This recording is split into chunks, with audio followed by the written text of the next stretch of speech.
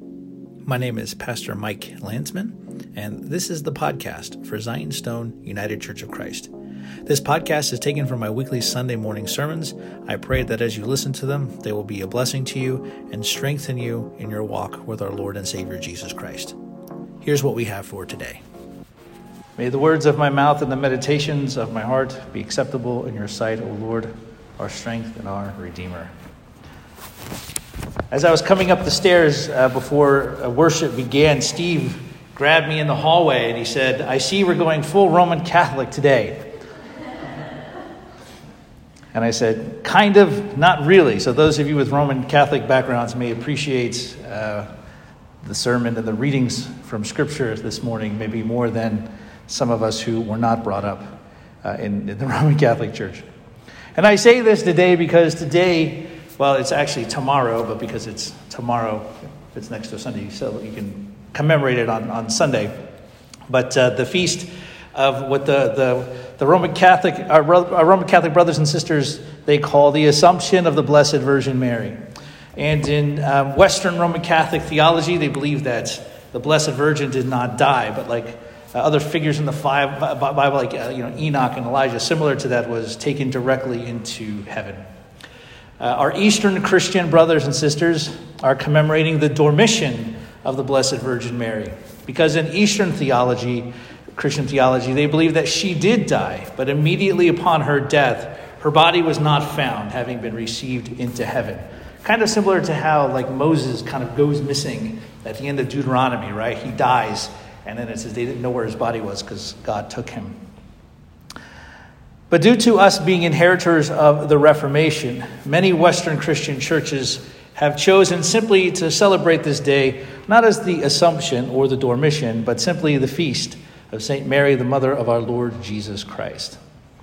And today, the words of the prophet Isaiah are put on her lips. And we're going to talk this morning about Mary and the garments of salvation. And we'll be preaching mostly from Isaiah 61, verses 10 through 11. Contextually, if we back up to the beginning of this chapter 61, verse 1, it begins with a passage that most of us will already be familiar with, having heard it in the Gospels. Isaiah 61, verse 1 says to 2a, says, "The Spirit of the Lord God is upon me, because the Lord has anointed me to bring good news to the poor. He has sent me to bind up the brokenhearted, to proclaim liberty to the captives, and the opening of the prison to those who are bound, to proclaim the year of the Lord's favor."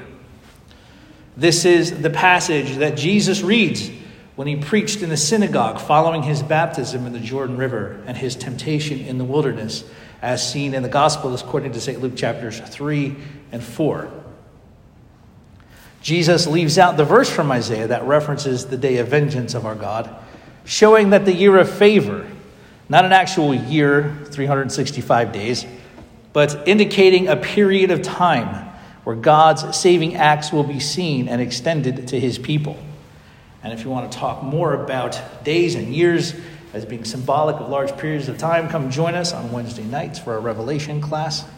I think you will like it. And what's happening here in this Isaiah text may have references to the year of Jubilee from Leviticus chapter 25, where any land that was sold or lost would be returned to its original owners every 50 years. This was so equity could reign in the land.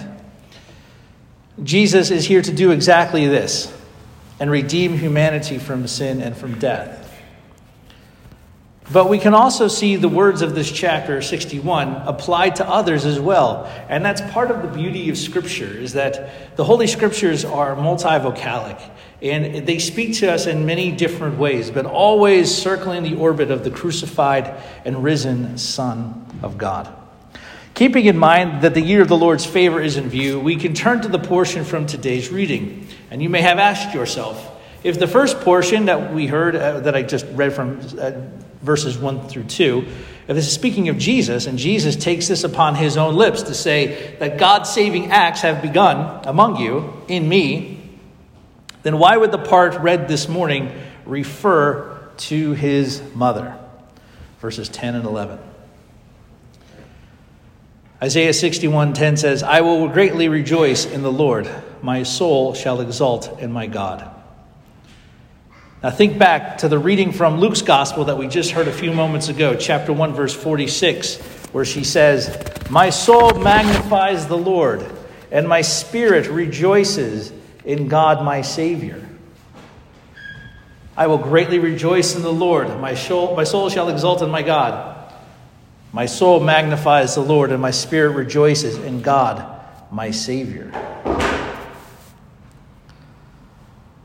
We see here the words that are part of the words of the Messiah's message to his people through the prophet Isaiah, applied in a little bit of a different way, because we see coming from her own lips the words of the prophet spoken so long ago. The common theme in these verses is the soul of the speaker rejoicing and magnifying God. And when we continue on, we see explicated in Luke what is laid out by Isaiah. When Isaiah references the Lord causing righteousness and praise to sprout up like a bloom, which we see here in verse 11, this is a reference to his justice. To his justice. And then from the lips of Mary that we just heard read in Luke's gospel, we see what that justice looks like in action. What that looks like in action. Mary says that God has scattered the proud. Mary says that God has exalted the humble. Mary references both herself and those who remain faithful to God, who await the Messiah, the consolation of Israel. She says that the hungry have been given good things to eat. She says the rich have been sent away with nothing. She says that God will fulfill his promise to Israel. And she says all this. She sings all this, the Magnificat, in response to what the angel of the Lord has told her.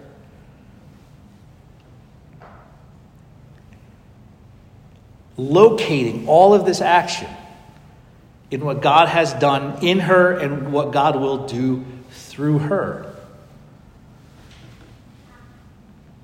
And we can see in this language here why our more traditional brothers and sisters of the Western and Eastern churches have come to some of the theological conclusions that they have about Mary that we don't necessarily hold to. But it's not something that I think we can jettison wholesale, because the implications these verses draw out for us may sound stranger than what we'd like.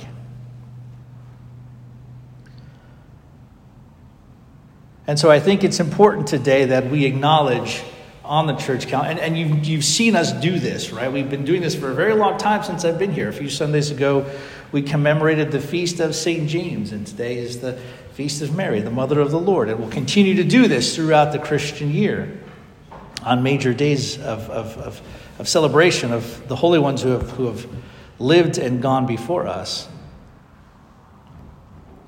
But we do this because their lives and their stories still speak to us.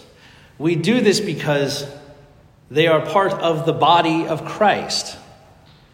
We do this because even though they are not present here with us, they are present with the Lord. We do this because their obedience to God, their yes to God, they're being used by God for God's purposes, continues to speak to us in our own day and time.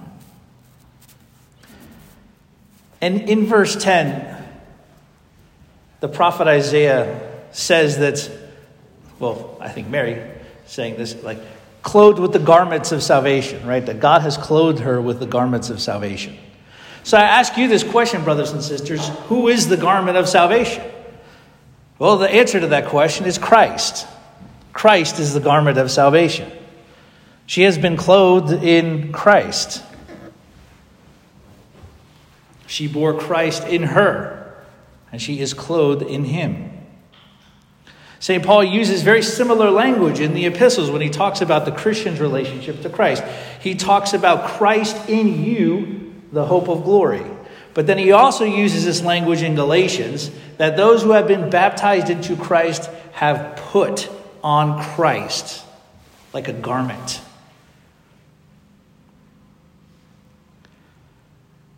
We have a reference here to the robes of righteousness.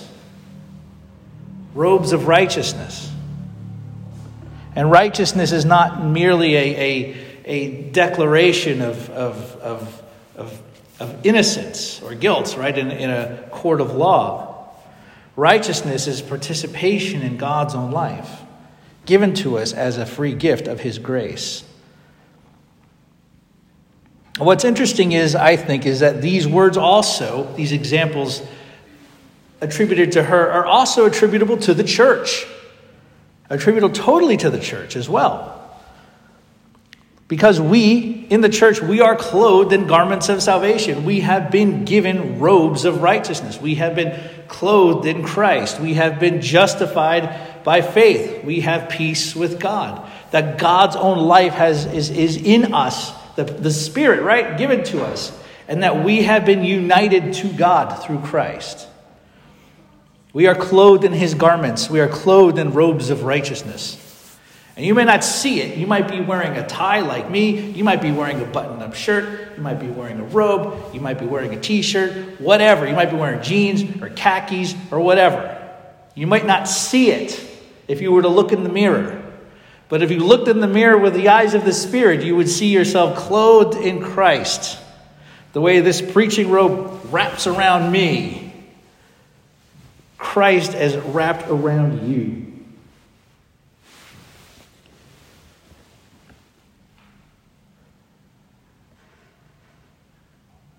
And God's justice, God's making right everything that's gone wrong, begins with us being clothed in the garments of salvation and the robes of righteousness.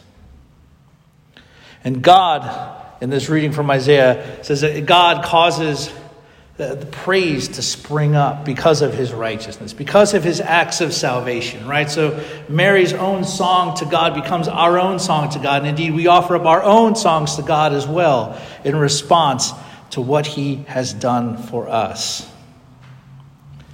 And since today on the calendar is the commemoration of her death, then we can think about this as well. In her own death, whether you believe that she was assumed bodily into heaven, or whether you believe that she died and then was immediately brought to heaven, or even if you believe that she just died just died and was buried in a tomb like another person, I think what's important to note about that is that God draws her to his side. God draws her to his side.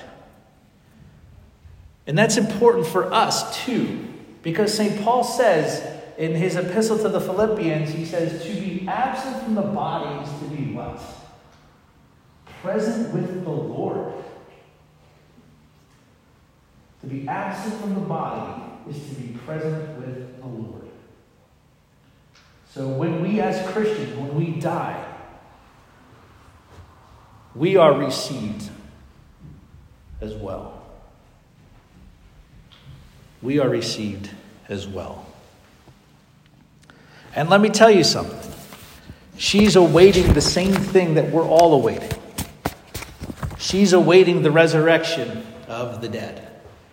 And that's something all of us are waiting for as well as Christians. Paul says in Romans, that the Spirit groans with cries that are inutterable, longingly awaiting and praying for the redemption of our bodies. The resurrection. And one day, all of us who have been clothed in Christ, who have received the robes of righteousness, will live in blessed union with God, fully realized, and not just in part. In the name of the Father, and of the Son, and of the Holy Spirit, one God. Amen. Thanks for listening to the podcast from Zion's Stone Church. We're in the middle of a building repair campaign, and if you'd like to help, please go to www.gofundme.com/Zion's Stone Church Repair Fund. We'd appreciate anything you'd be able to donate.